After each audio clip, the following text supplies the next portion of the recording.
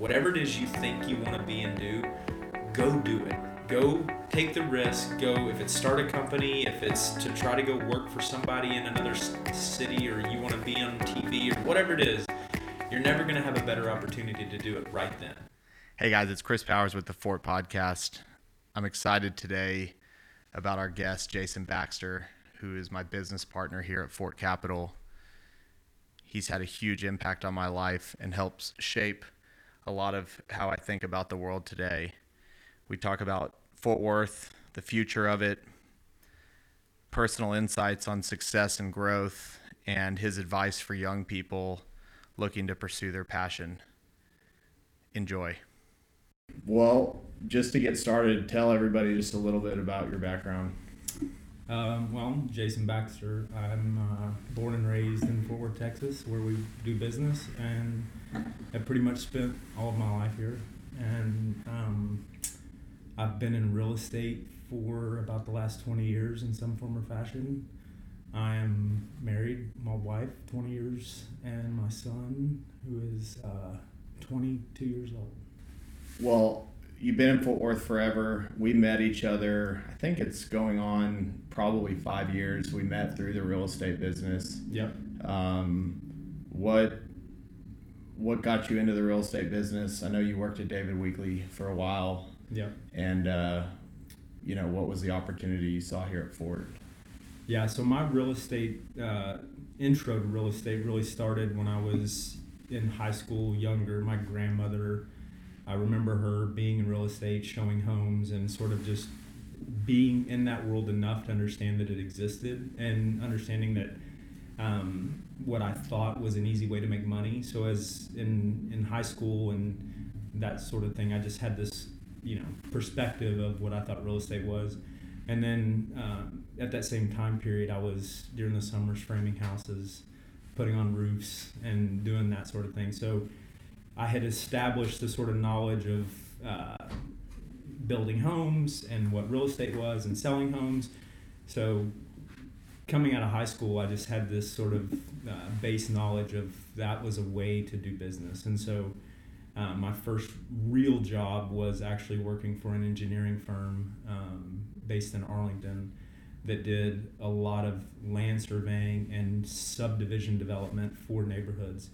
And the biggest client that they had at the time was David Weekley Homes. So for the first 6 years of my career, I was working on the development side, land development side, building neighborhoods, the actual infrastructure, laying it out, planning it for David Weekley Homes, basically as a subcontractor for them. Then the crash of 2007, 2008 happened, and that's when my whole world sort of changed, because I realized, one, I wasn't doing what I wanted to do anyway, and it was a good time to switch careers. Good and bad. I thought it would be a good time to get in the worst business in the history of the world at the time, which was selling homes. So I chose to take one of the contacts that I had at David Weekley and go get a job there. Yeah. And so during the crash, I went and spoke with one of the presidents at David Weekley here in Dallas, and for some reason they chose to give me a job in home sales with zero experience, and in the worst housing market ever, or we were just in the beginning of it, and they put me in the worst neighborhood that had not sold one home in over 9 months, and that was my intro to new homes. And what happened when you got into that neighborhood? So that's where my perspective on career growth and really what was possible in not just real estate industry, but in life. I really had nothing to lose. The market was horrible. I had no experience starting with a new company. So I couldn't fail. All I could do is win. And so I went into this neighborhood with no expectations other than it's got to succeed. And there was another sales consultant in the neighborhood who had been there for 9 months and had not sold one single home. And I asked her, I said, what do you do every day? And she said, well, I read a lot of books. And I said, well, but no, what do you do to get business? What do you, and she's like, I just sit here and wait.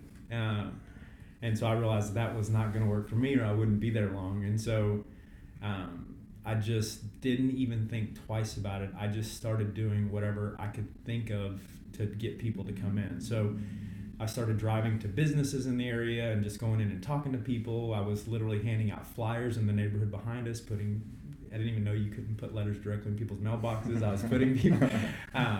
So I just did whatever I could and sent out tons of email campaigns, and we slowly started getting a little bit of traffic in the door, maybe 1 or 2 people literally per week. Yeah. And it was my third or fourth weekend.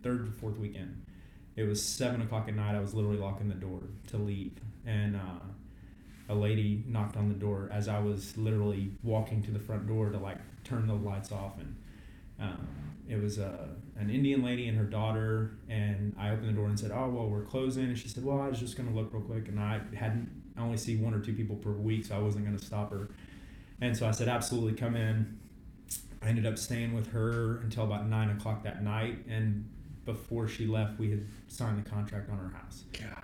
And that was I guess it was about the third week I was there. Fast forward about 3 or 4 months in, I had sold about 8 homes in that neighborhood, and continue to fast forward. David Weekley and the company started to notice that something was changing in the neighborhood compared to the rest of the country. No one was selling homes. We ended up selling out that neighborhood in about 2 years. During 2008, 2009, we sold 74 homes. We were the #1 selling neighborhood in the entire country for David Weekley Homes. And they took that blueprint. It was also a new type of home for David Weekley Homes. It was the 0 lot line neighborhood. And so they had never built one of those neighborhoods before. So not only was it a new product that was being successful in a down market, but it was just being successful, period. Right. And so they really were focused on not just why is this neighborhood working, but what were the people doing to make it work. And so it gave me a lot of credibility to how was I able to do it and all these things, because the way David Weekley worked is they really put it in the hands of the people in the neighborhood. There was a project manager, a sales manager, and a builder. And that team really was the success of the neighborhood. And so they asked my advice to go develop another one of these neighborhoods in Las Colinas. And they basically gave me the choice to do whatever I want, what would the product be, what would it look like. And so I basically got to design the next community with the management at David Weekley, and was given the reins to run it. And so we did that. We went to Las Colinas. We developed a neighborhood called the Villas of Asina. It was 150 plus homes, and it was pretty much the same story. 2010, 2011, we blew it out of the water. So during that time period, I realized I was doing really well in sales, but it's not what I wanted to do the rest of my life. I was really trying to get out of it from the minute. Why didn't you realize that if you were so successful? I just, I knew I was being good at it because I was working harder than everybody else, but it wasn't what I was passionate about. It wasn't what made me get out of bed every day. What made me get out of bed was the success and helping the people and seeing my team grow and that sort of thing. But the physical aspect of selling the home, watching it get through the end, it was a lot of work, holding the people's hand to deliver the home at the end. It wasn't, I just knew I was going to be doing bigger things. I wanted to be the one overseeing the people doing that. Yeah. And so at least at the time, that's what I thought. And so I quickly started to work my way through the system at David Weekley and do some things to stand out even further, to get promoted to management or operations. And so, which had not been done before at the company, or at least in my world, it hadn't been done. Usually the way it works in home building is that operations is truly done on the construction side. So you come through construction management as a builder, and then you go into operations, and then you can work your way up through vice president, president, that sort of thing. They really don't have a pathway in that world to go from sales into management. Sales is sales.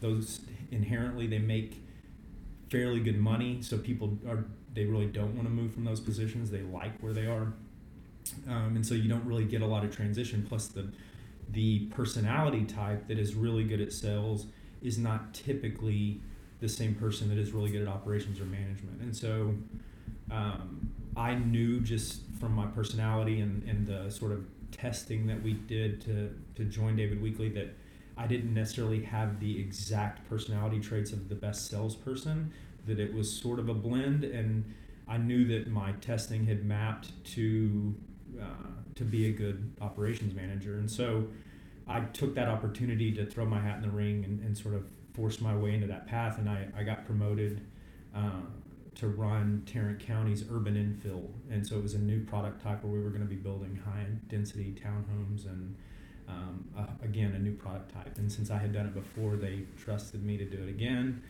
and there we were, off to the races. Man, there's a ton to take out of that. The first is that being naive when you're first getting started, you just start in this brand new sales model. Like, you kind of know what you're doing, but you're just like, I'm going to do anything to be successful. Right. You didn't kind of fall victim to like, this is how everybody always does it, and I'm just going to wait. That and you and I talk about this all the time. Like, if you're willing to put in the work and work harder than everybody else around you, it's almost inevitable that you're going to succeed. Yeah. And it sounds like that was a huge part, I think. So Jason does all this. He comes to take over Tarrant County. Fort Capital is, at the time, buying land in Fort Worth, a lot of urban infill stuff, and a mutual friend of ours, Joseph, introduced us, and we had some land, and we're showing Jason and David Weekley to buy it.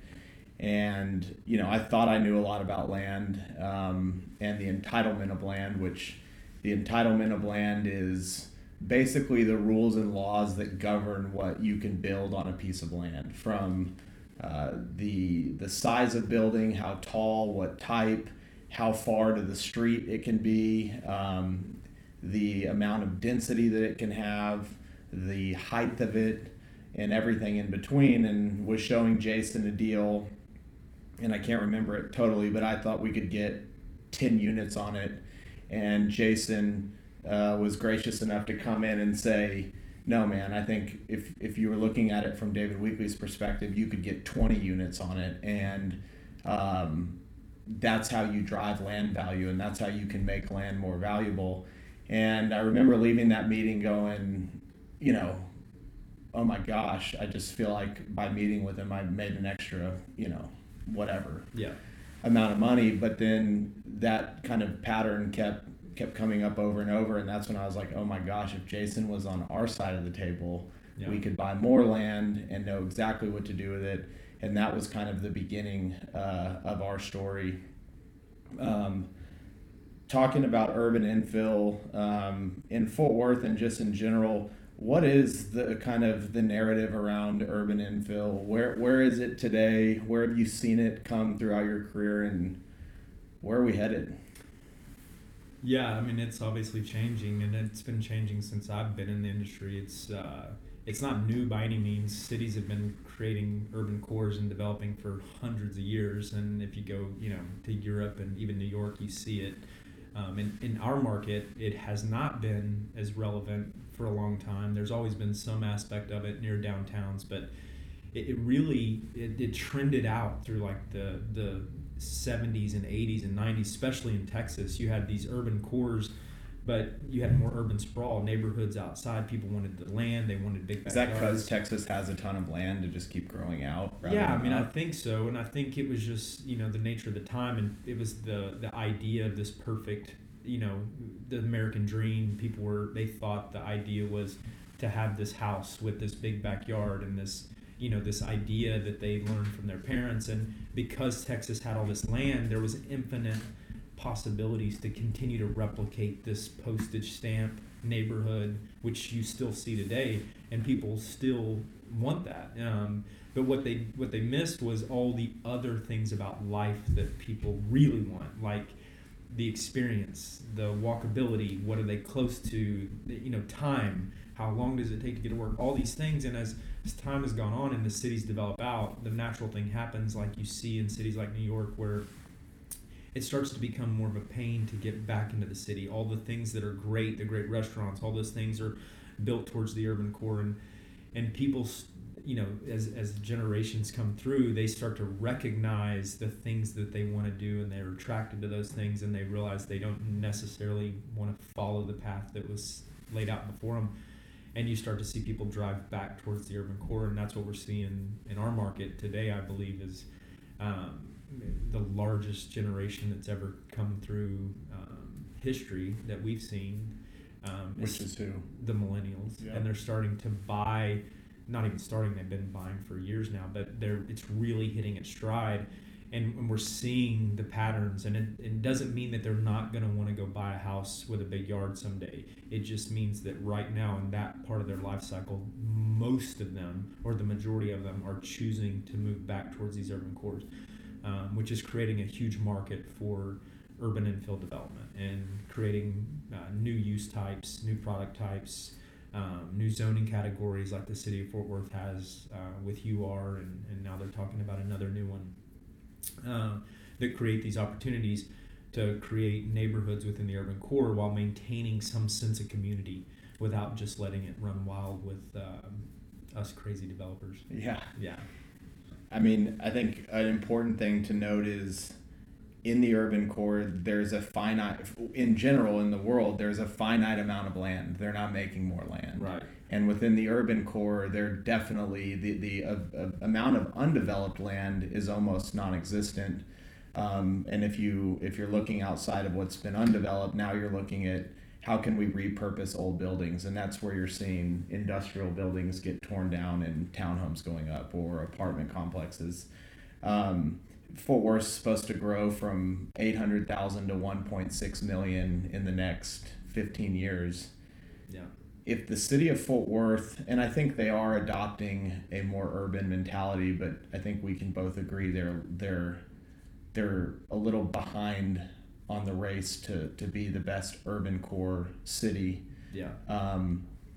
What are the things that are currently challenging about urban development in Fort Worth, and what are the big, if there was like 2 or 3 things that really needed to change as like a thesis or from a leadership level at the city, what are those things that would make it easier to develop? Because I would imagine those 800,000 new people, a lot of them are going to be living in the urban areas, which by definition means smaller units, higher density, but way more walkability and easier commutes to work. And I'll follow that up with how technology today is changing all that. But like, what does Fort Worth need to be thinking about? Well, I would say first, I think being on several boards at the city, I sit on a few of these urban committees where this is the topic, and I would say that the city of Fort Worth is thinking about it the right way. I think the city, and I'm talking about the people at the highest level, the planners, and the people that really understand where the city needs to go, and they understand the importance that if we don't make this change, it will have a huge negative impact on the city in the future. And so they are taking proactive steps with like UR and MU1 and MU2 zoning. Which is what? Which is the zoning types that allow for this urban development to occur with near existing neighborhoods, essentially. Yeah. But the issue is that you have politics that overlay the city's desires. So I think what ends up happening a lot is that we as developers see it as the city is struggling, they don't understand, or they can't get their stuff together. But there's this overlaying factor of politics which really controls what the city can and cannot do. So you have a layer of city planners and people that understand exactly what needs to happen, but their hands are tied with the people that actually make the decisions, which are the people that are voted into office. And so when you have neighborhoods that vote, and then you have people that make decisions based on those people that vote for them, what ends up happening is you get a few voices that control a lot of the decision making, and those few voices are really neighborhoods, and there's good in that too. So that it is important to understand what the people that are currently here, what they want, what their voice is. But I think what happens is instead of working together to find a solution, what the city does is they let those people just grind the system to a halt. And so what we see is slow progress. And so slow that it becomes painful for people like us that is trying to get stuff done every day. And I think ultimately, no matter what, the highest and best use for any area is going to win out. It may take 5 years longer than it should have, but the buildings will get built, the high density will come, it will happen. What the city of Fort Worth needs to do is understand that there are things that they can make a decision on, that they don't need the neighborhood's input when it's the right thing to do. And I think they get blinded by a few voices that are very loud to make really big decisions which shouldn't be made based on single individuals' opinions. And so I think there's a lot of factors involved in it, but really to answer your question, it's what's the holdup at the city is the politics that drive the decision making. Is there, I mean, if you look and you're like, well, other cities have been successful at this kind of urban development, is there a point at which, like you said, the city has to understand there are decisions that you have to start making without consensus from everybody in town, or we're never going to get anywhere. Change, nobody likes change, but often once it happens, they realize it's really not as bad as they thought. I mean, we go through that all the time. People don't even know what they're complaining about. Right. People just like to have a voice, and they like to express their concern, and they like to take a stance. And the truth is, people get passionate, and they get on one side of an issue, and they just stick with it. So if we need to get 800,000 more people in here, we don't necessarily have time to let things take 5 extra years. No. And the truth is what happens is what's happening here. So what we'll start to see is we've done it the right way, I think, here in the River District, which is a development here in Fort Worth that we're building, which is we took the time to get everyone on board before we ever did anything. We laid out a plan. We did all those things. What happens in areas where you see the slowdown, which really are driving these discussions with these neighborhoods or these zoning districts, right, are these very specific little pockets of town where you have these loud voices, but they're determining what this zoning category is that's working just fine in our area, right? We have no issues with it, but they're so focused on changing it because there's still 2 blocks of their little neighborhood which they don't want it to be impacted. And so that's where I think the city, if they realize, like, you're making a decision based on one little section of town, which it's already happened there, but now you're contemplating affecting other areas which don't have an issue with it. Well, we could talk about, I think, that one point for a ton. But one thing we do talk a bunch about, and will be a huge theme across this podcast as we go on, is technology. Jason and I have really built up a thesis and a belief that the urban core and the urban centers of the world are going to win, that urban sprawl is dying. Moving out to the country is not as much the American dream anymore. Moving back in is the dream. It's being shown by what millennials want, what empty nesters are now asking for. And this thesis that we've built, that I'm sure we share with other people, but think we're early in seeing the vision that the technology in the world that's coming out today is creating moats around these big cities. And so what I mean by that is when you take companies like Uber and Airbnb, and there's dog walking apps now, and there's dry cleaning pickup apps. Those apps only work in areas that have large populations and are dense. Therefore, going to these smaller rural suburbs, they're not going to exist. And so what happens is they're being built for these huge urban centers. It's attracting people they might not even know it, but to move into them, because while the price of real estate is more expensive in the urban center, they're now being delivered cost efficiencies in other areas of their life, better quality of life, better time management and savings, which we know we're not getting more time.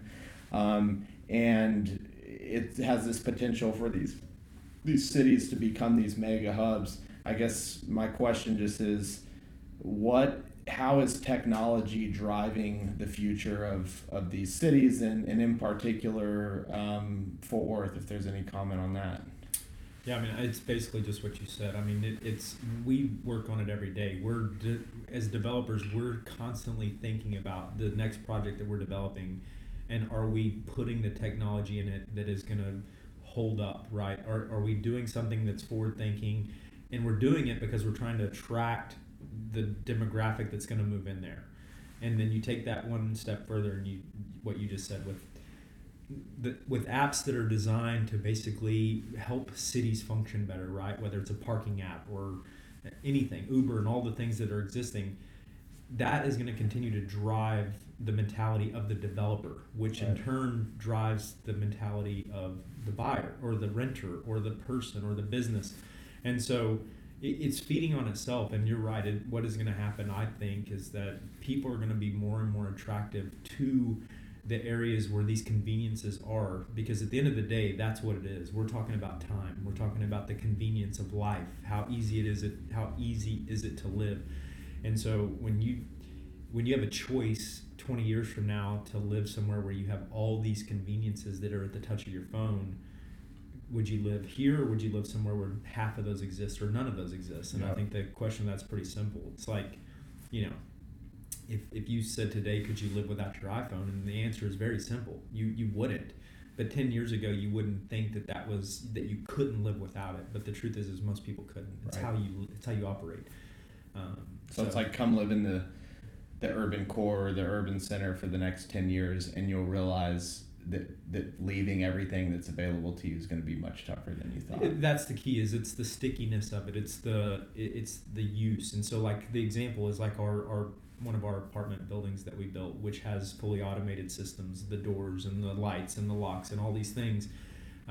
It's a fully integrated building into your phone, and so you can operate the building. It starts to learn what time you get home. The door opens as you get close to it. The thermostat turns down when you're driving home from work because it knows you normally come home from work at 5. It senses how far you are from the building. That seems like a cool tech thing that people don't think about, but imagine if you lived there for 3 years and then you moved to a different building that had none of that. You would get irritated every time you had to reach in your pocket to get your keys. You would get irritated every time you had to get up and turn the thermostat down. And it doesn't seem like a big deal, and most people today will say, that's ridiculous, who cares, it's not that big a deal. But the truth is, if you've ever had a car where you reach for the handle and it automatically unlocks, and then go back to where you have to pull out your clicker for your remote and unlock it, watch how irritated you get. Yeah. It's not because we're lazy or whatever. It's time. We realize that is a waste of our time if there's another technology that exists. Yeah. And so I just look at it as human nature will take over. And it's what happens. It's the reason why we all have iPhones. It's human nature takes over in those instances, and you will always go towards what is more convenient for your life, what's easier, what saves you time. And it's the reason why Uber exists. I mean, it's what Gary Vee talks about all the time. It exists because people realize it saves them time. It's easier. Right. I don't have to think about it. Anything in life that does that is going to win out. It's just it's the world we live in. And the younger generation lives in a world where things happen in milliseconds. Right. And the thought of wasting an extra minute is just, to them, feels like a year to past generations. And once they experience it, you're right, there will be no going back, because they will think, why would I not have that, right? Because it will become the norm. So this is probably why we're buying more real estate in the urban city. It's definitely a good reason to. Why do you love Fort Worth? If people that are not from Fort Worth are thinking about moving here, especially big companies or people looking to move here in general, why is this the land of opportunity, and where do you see the biggest opportunities here, and why do you love it, and why did it keep you here?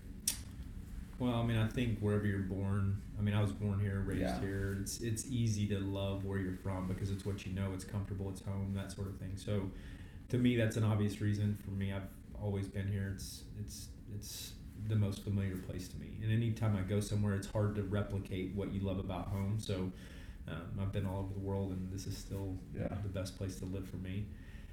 In real estate, I think we're super fortunate.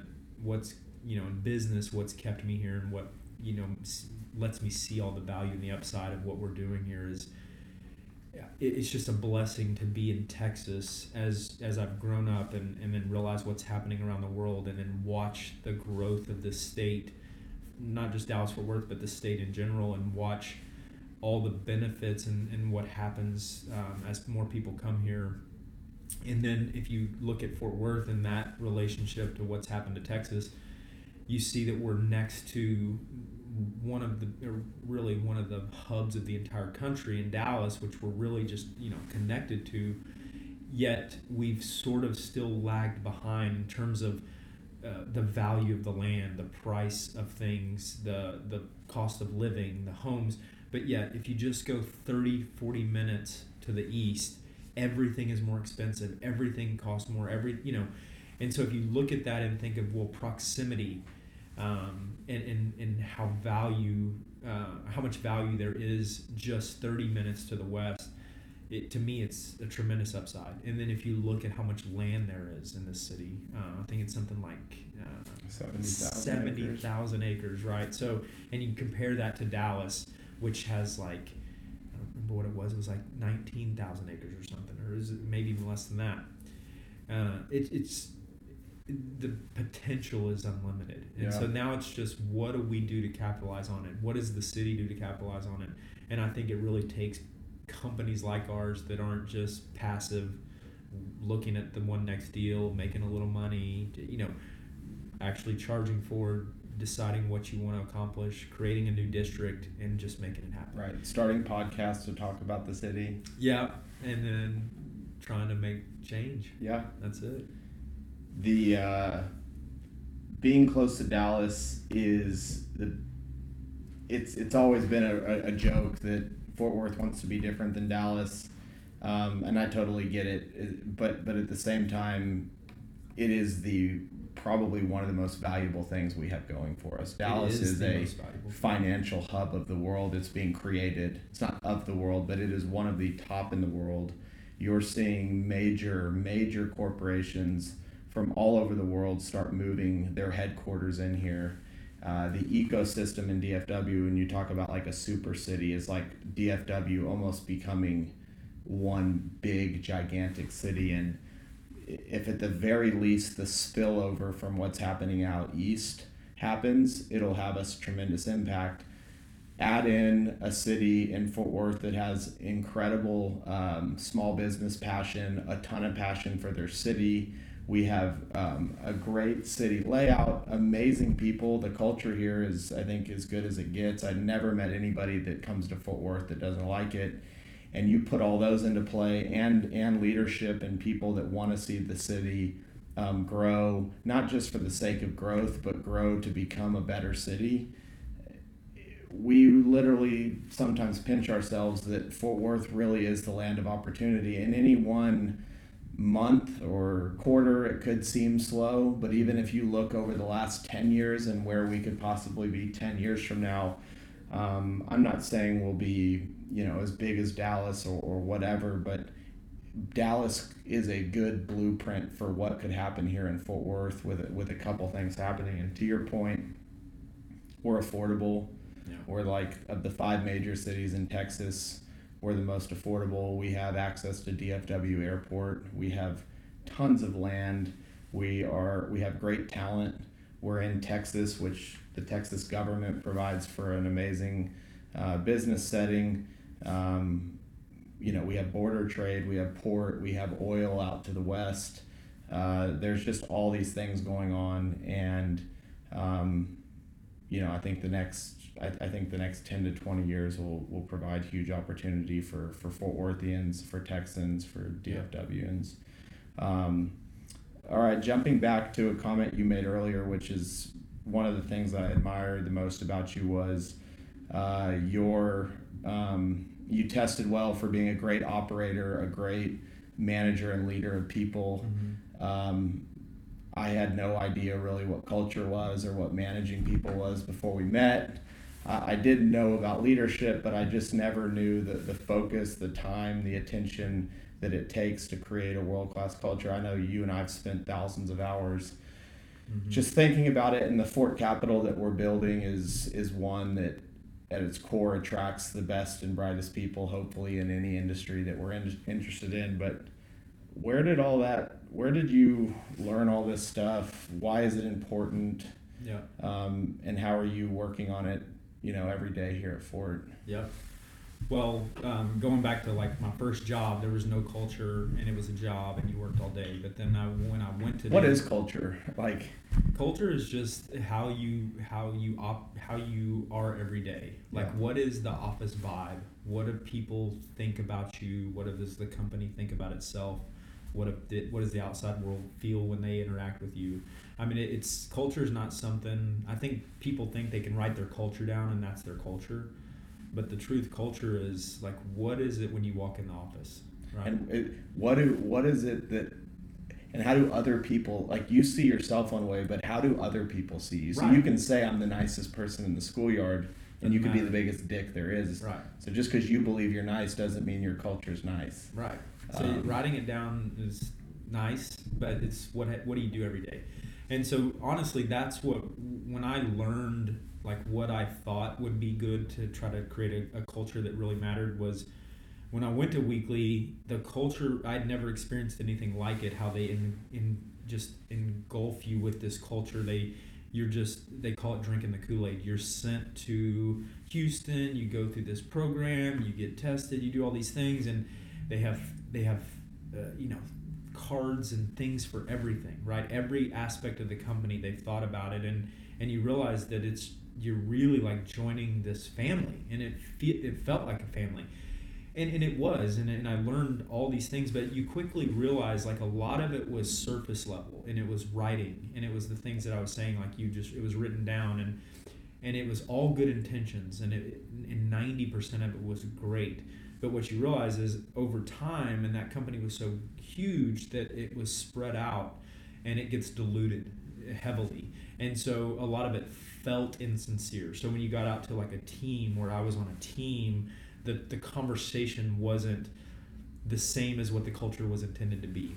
It's almost like you have many cultures depending on where you are. And what I realized is like, no, the culture is made within the neighborhood. So I think the reason we were so successful in the neighborhoods that I was in and the teams that I managed at one point was managing a very, very large team. And we did amazing, but it was because I followed through with the David Weekly culture, but I did it our way. Meaning like I made sure that the people were happy to come to work every day.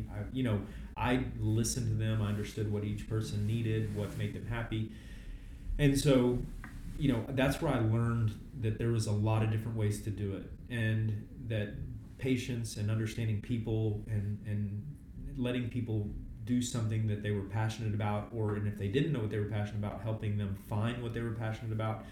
And that can be within their own job. Like, what is it that incentivizes them to get out of bed and come to work every day? And it's not money. It's not money. And so the truth is it's the little things. Like, you can discover in one person that really what they need is to be told that they did a great job every 2 days.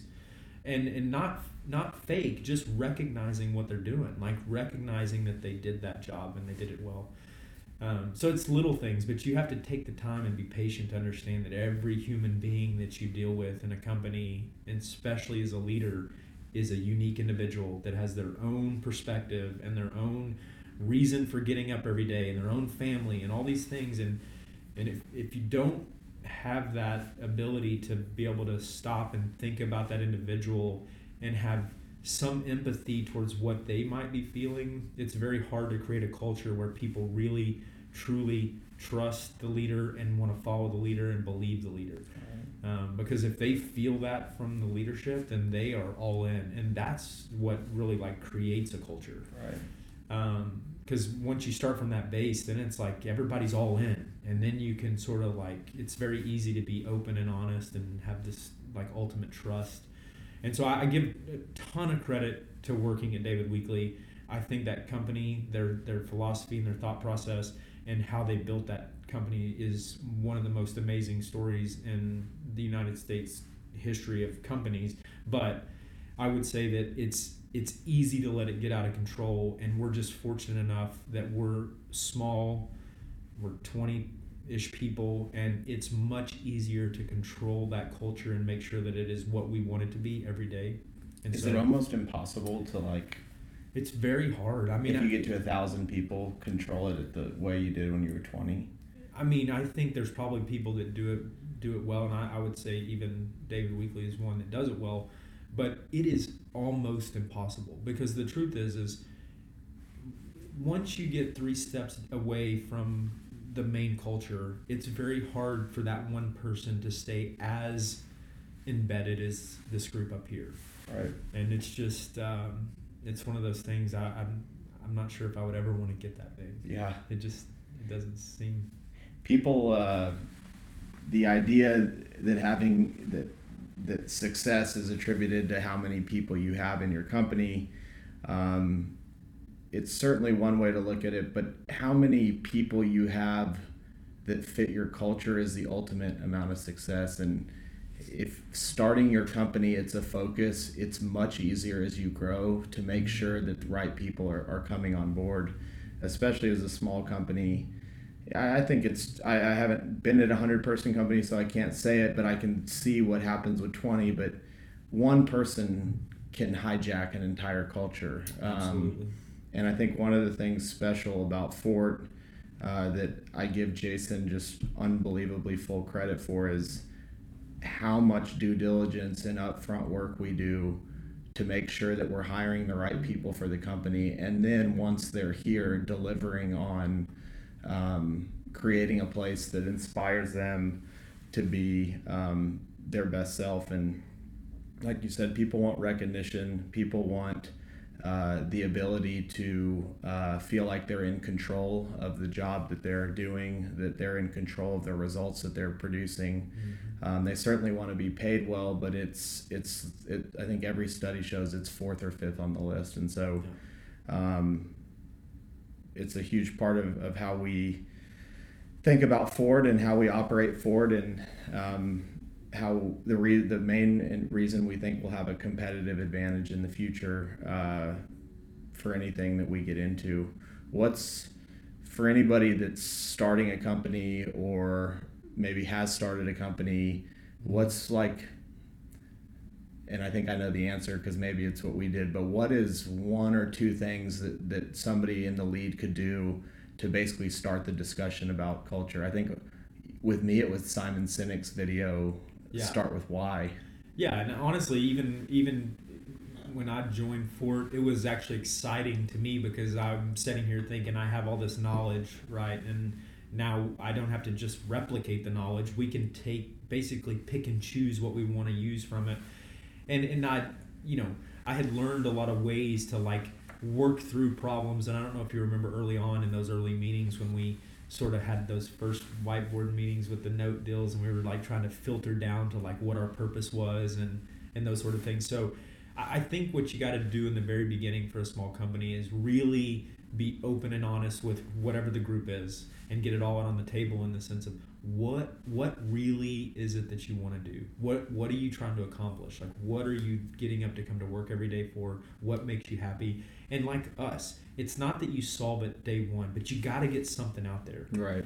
And it's gonna morph over time. But for us, it was things that were affecting us at the time, like the Simon Sinek video, and things that were causing us to question, why would we do this? Why are we doing this? What's gonna get us to the point where we're trying to get to? And the truth is you just got to find the questions that are going to allow you to create a place that makes you happy. Because the truth is, at the end of the day, if you're starting a company and you're creating a place that you're not happy to come to work to every day, well, guess what? No one else is going to be happy either. And I think we did a good job of that. And you can look at it as being selfish or however you want to look at it. But the truth is I had come from a position where I wanted to be happy. You have always been in that position where you were an entrepreneur doing only the things that you knew you wanted to do. And we were just fortunate enough to say, we're going to create a place that we want to work at. Yeah. And I think a lot of people don't think about that. They just get so focused on the work, and they think that a lot of the negative stuff that you subject yourself to is just it's just part of it. And right. The truth is it doesn't have to be. Right.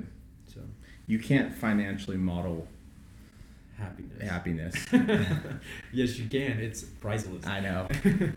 What are some things that are exciting to you about the future, company wise, anything in life, tech investment wise? Just where are we going to see big change, and why is it a good or maybe a negative thing? I mean, this is a very obvious one. Well, I say it is for our world. It is, and maybe for a lot of people it's not. But and it's what I've been focused on more recently. But just the use of the blockchain, and I know a lot of people use the word blockchain. They use the word blockchain, but they if you want to sound smart, say blockchain. Say blockchain.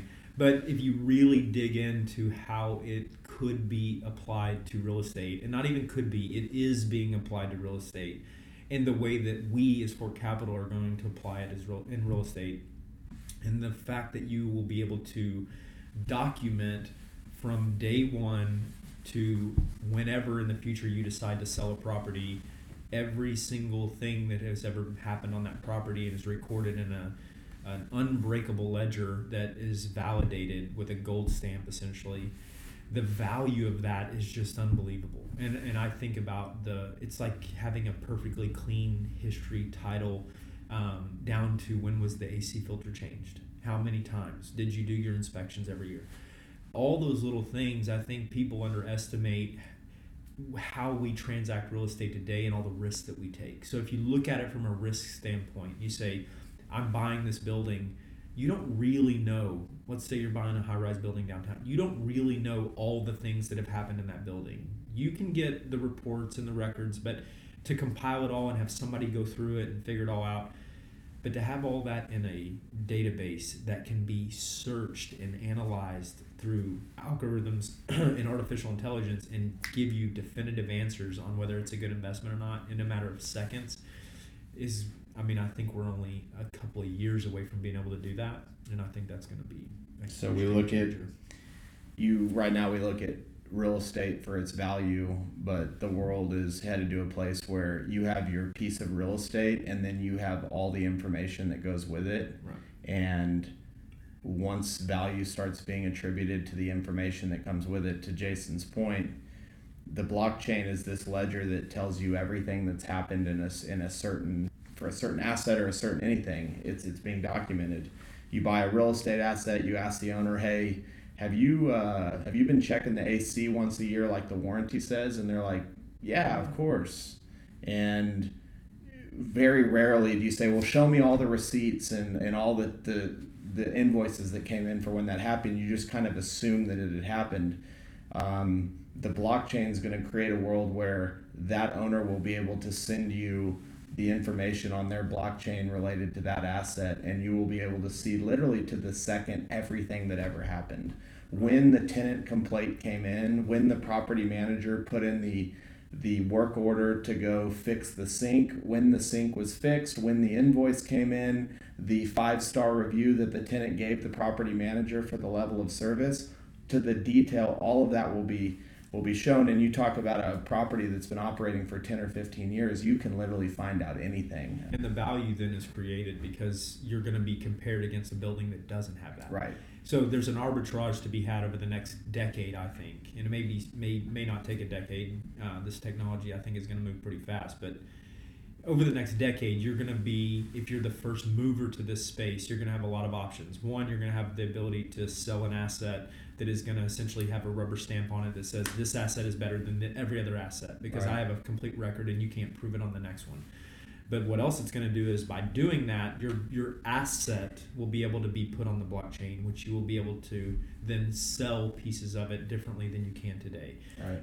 Where the traditional model of investing will be opened up to a whole new world where you will be able to buy essentially pieces of real estate through the blockchain, which are traditionally illiquid and have no access. Right, which traditionally you can't get out in and out of when you finance a building or you raise equity for a building. That is a done deal for X number of years until that building is sold.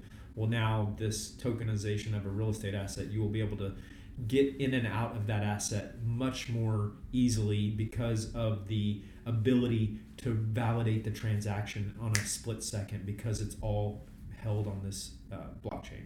Yeah, I think the simplest thing that just blew my mind when I was first hearing of this a year or two ago was right now when you buy an asset, you put it under contract. You have to send the contract to the title company. Sorry to all my title company friends. I love you guys, and I hope you're working on fixing this problem because it's coming. But you pay title insurance, which is 1% fee that charges that you're charged to basically validate that you own the title and ensure the future buyer that they are gaining title. Any lender requires that. The blockchain will make it to where to make it just boil it down simply, and it's not, there's a little bit more to it, but the title of your asset will be on a blockchain token. And if Jason wants to buy a building from me, we click a few buttons and it goes, I send the token to a third-party validation company. They validate that I'm sending it to Jason. It gets put in Jason's crypto wallet, and he now owns my token. There's no fees associated. There's no title fees. There's a perfect chain of record. And that $10,000-$15,000 of title insurance that I saved, that now goes into the owner's pocket, or we both get a better deal by him being able to pay a little less, but I still net a little bit more. And the world of the broker and agent, the world of the contractor, the world of lenders, there's companies all over the country, all over the world being created that are coming at the traditional way we know to do all these things. Yeah.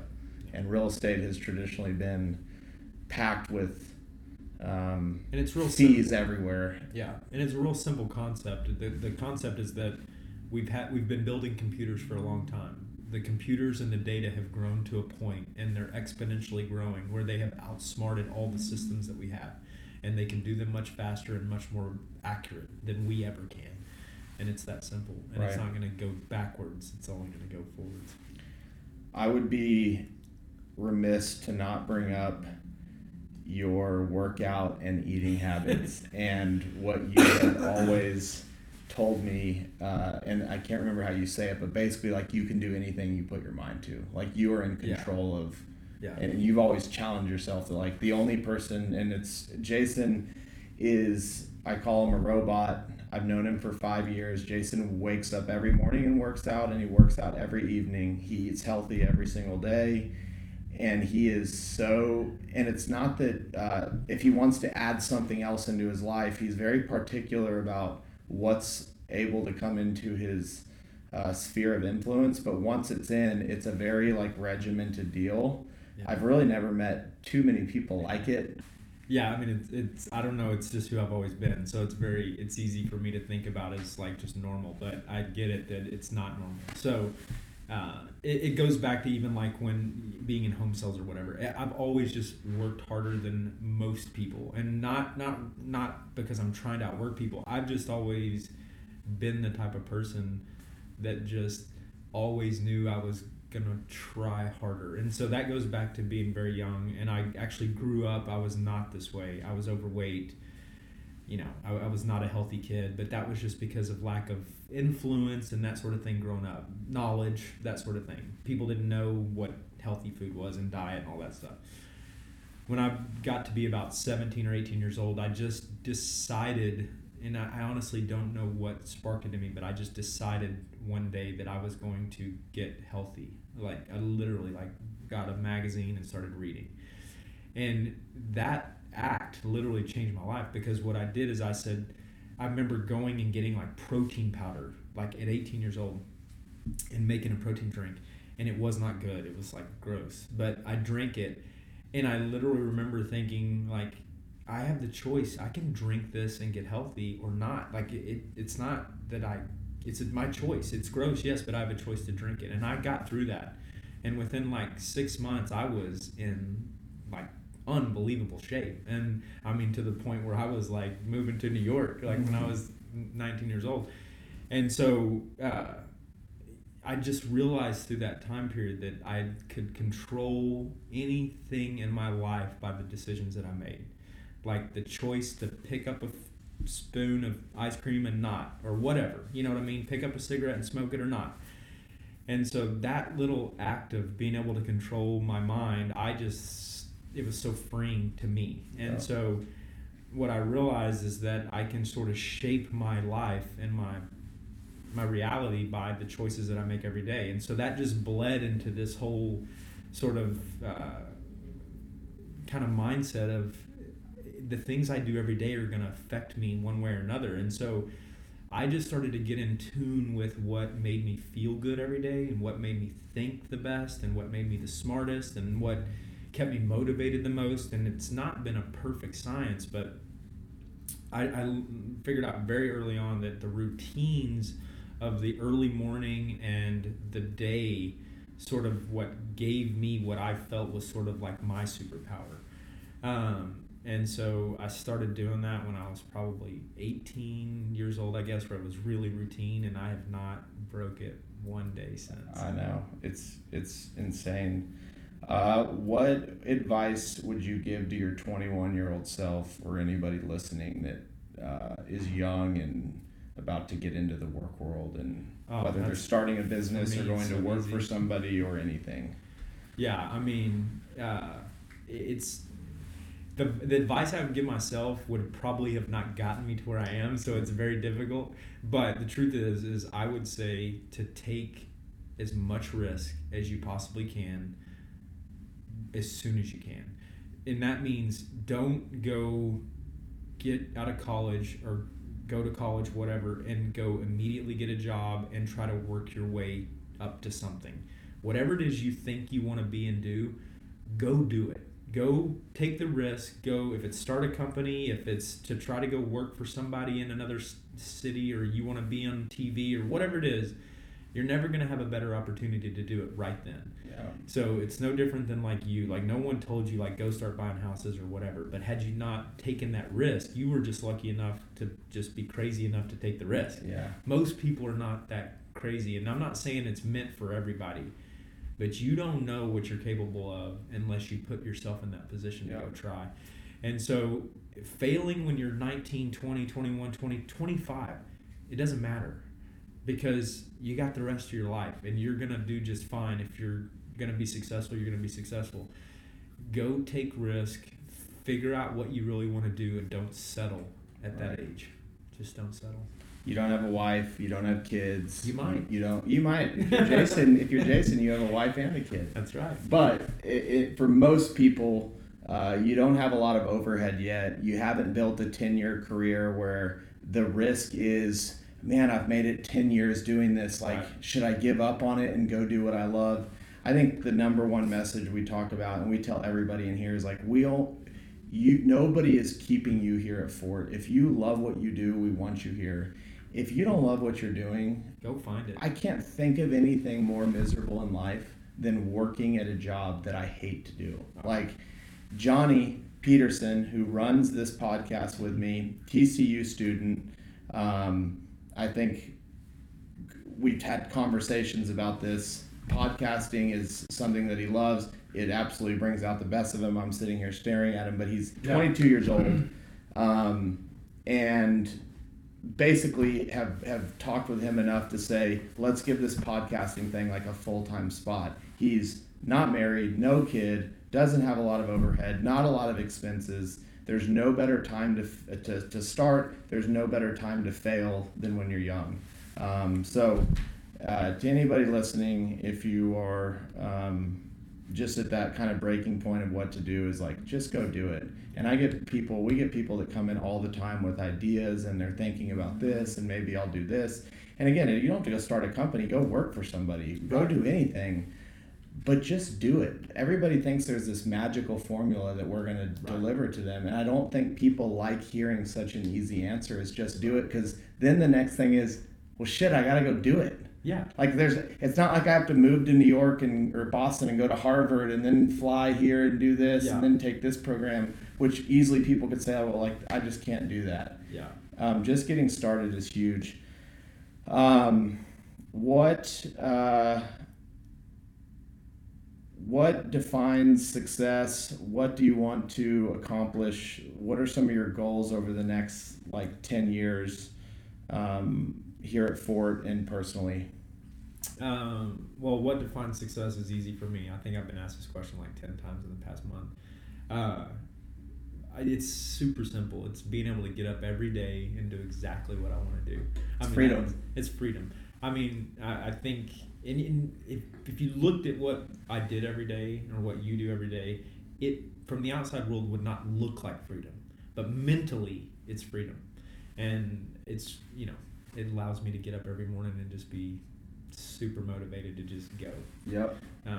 And I know that's the most important thing to me. It's been so obvious in my life. So, the next 10 years? I don't know. What's just like a big personal, what's a goal you have in the next 10 years or 5 years personally, or something we're working on here at Ford? Yeah, I mean, on a high level, it's really just to make this really the best company that it possibly can be. Yeah.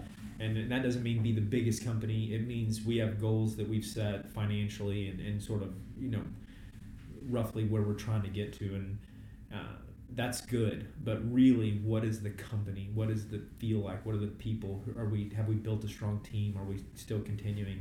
And really, are we creating something that might be here if we're not here? Yeah. You know what I mean? So, yeah, it's really just to build the best company we possibly can. And what about personally? Personally, I want to work out every day. I want to eat the same food every day. Powdered tuna. Yeah. It's, personally, it's just to really spend more time with my family. I think experiences really like good life experiences, whether it's vacations or whatever. That seems basic, but the truth is I get so focused in what we're doing at this company every day that I have to remind myself to go enjoy life. I think that's a huge shift, in especially in the world today. Is luxury used to be buying really nice things, and I think luxury in today's world is experiencing really cool things. Yeah, and you've always been huge on that. As myself, I want to remember things, not necessarily just buy things. Right. This has been awesome. There's probably going to be a follow-up to part 2 to this over the years. I don't know if there's anything else you want to say. Okay, what's your favorite quote? It's not my favorite, but this is a good one, and it's Charlie Munger. And I don't know if it's a quote. It's just I literally pulled it out of a book, and I don't even know if this is exactly right, so I don't know if it's a quote. But it's never take advice from someone that is directly incentivized by the advice that they're giving you. Yeah. And that takes a little bit to sink in, but if you really think about it, advice that someone gives you that they directly benefit from is not almost never the right advice, and it's because it's being influenced for the wrong reason. And so like if a stock financial guy says like, oh, you should buy this stock, and that's in every case, and so he's benefiting by a fee, you should Absolutely. at least fact check it or talk to somebody with an unbiased perspective. And Charlie's got some great examples of where he's been burned in that, and one of those being in every real estate investment deck he's ever read. Yep. Okay, and is there anybody business-wise or a few people that you like reading about or read the stuff that they put out or have enjoyed learning from out in the business world? Ray Dalio has been more recently a huge influence. I'm reading a great book, and I won't go through it. Benjamin Graham, The Intelligent Investor. Ben Graham, The Intelligent Investor, unbelievable book, and it's a very old book, and I found that a lot of the best stuff I've ever read was really old, which is pretty amazing. Yeah. And more recently, I think just inspirational stuff. I think I've read a lot of stuff by Tony Robbins, which has been really impactful. Tim Ferriss has had some really good stuff, and Gary Vee. Yeah. If you're going to read Intelligent Investor, read Chapter 8. If there's only one chapter to read that's the most easy, I would say read Chapter 8. Yeah. All right, man.